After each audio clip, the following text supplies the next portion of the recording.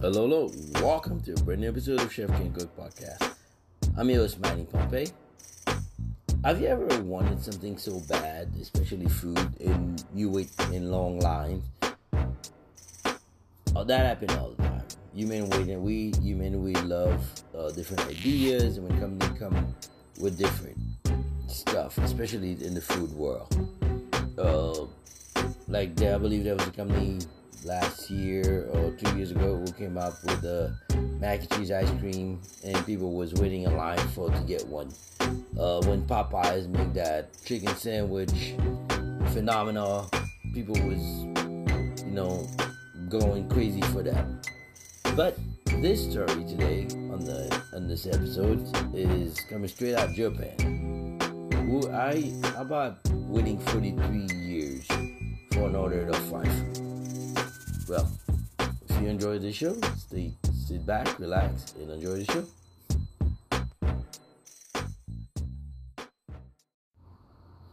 And we are back. Thank you for tuning into the show. So, how do you feel about waiting in line not even waiting in line, waiting period for 43 years for a beef croquette?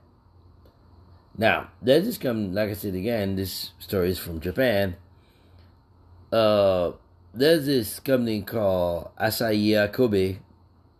Is a butcher shop in Japan, I guess, to boost literally, business. They start making Kobe beef for croquette, which is very easy to produce, especially from that part of Japan. But the problem with one of these croquettes is literally like $6 just to make it. That's to their currency. And they used to produce literally I think 20 croquettes, and in the recent years that their business been booming, they've been making 200 croquettes a day. And everybody's been going nuts in Japan over these croquettes because they're made out of Kobe beef. And their family, they literally source this, the cow from a reputable source in Japan. And they have different cut of meat and stuff like that. But recently, they've been selling them to people all across Japan, the certain region. They increased their price to $28, which is not bad. But what if I tell you they have 63,000 people waiting to get croquette? And these people literally that's for a span of 10 years. Now, I love food. And this is nuts. How we consumers have been really losing, our livelihood over Kobe beef croquette, frozen patties. I understand that its quality is sustainable because you helping out, the shop. But 43 years for frozen croquette just because it's made out of Kobe beef, this is nuts. As a chef, I do admire their tenacity to actually do this and make their business very sustainable and do that and be able to share that kind of creativity. But to have to wait 43 years for a croquette, and I'm not exaggerating, and this is literally just for an order of Kobe beef croquette, this is nonsense. Because they also have some cheaper cut also too, which is you don't have to wait 43 years for it. And if you don't want to wait, there's they have different snacks. Two takeaway snacks available in the store, which is called Kitan Nozaka croquette made out of lean beef, and it costs you $3.60. And another one they have is called a Toro Road croquette of short loin and chuck for just $4.70. Like I say again, I'm really happy for them, but when I read this story and saw this, and I was like, this is nonsense, and I had to share with you, you guys, the audience, and hear your thought and share my personal opinion about this, because waiting 43 years for food, this is highly unusual.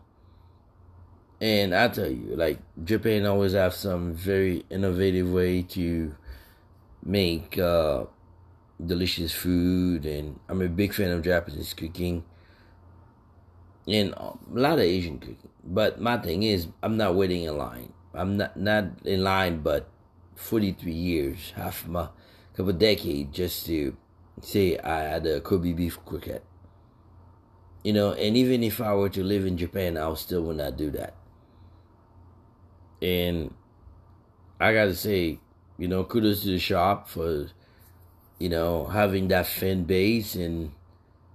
But my other question is, as human, are we so really losing sight of the importance of life that we're waiting half our lives for food, or placing orders for food that is waiting this long to get it? So what if you passed away before you even try a Kobe beef?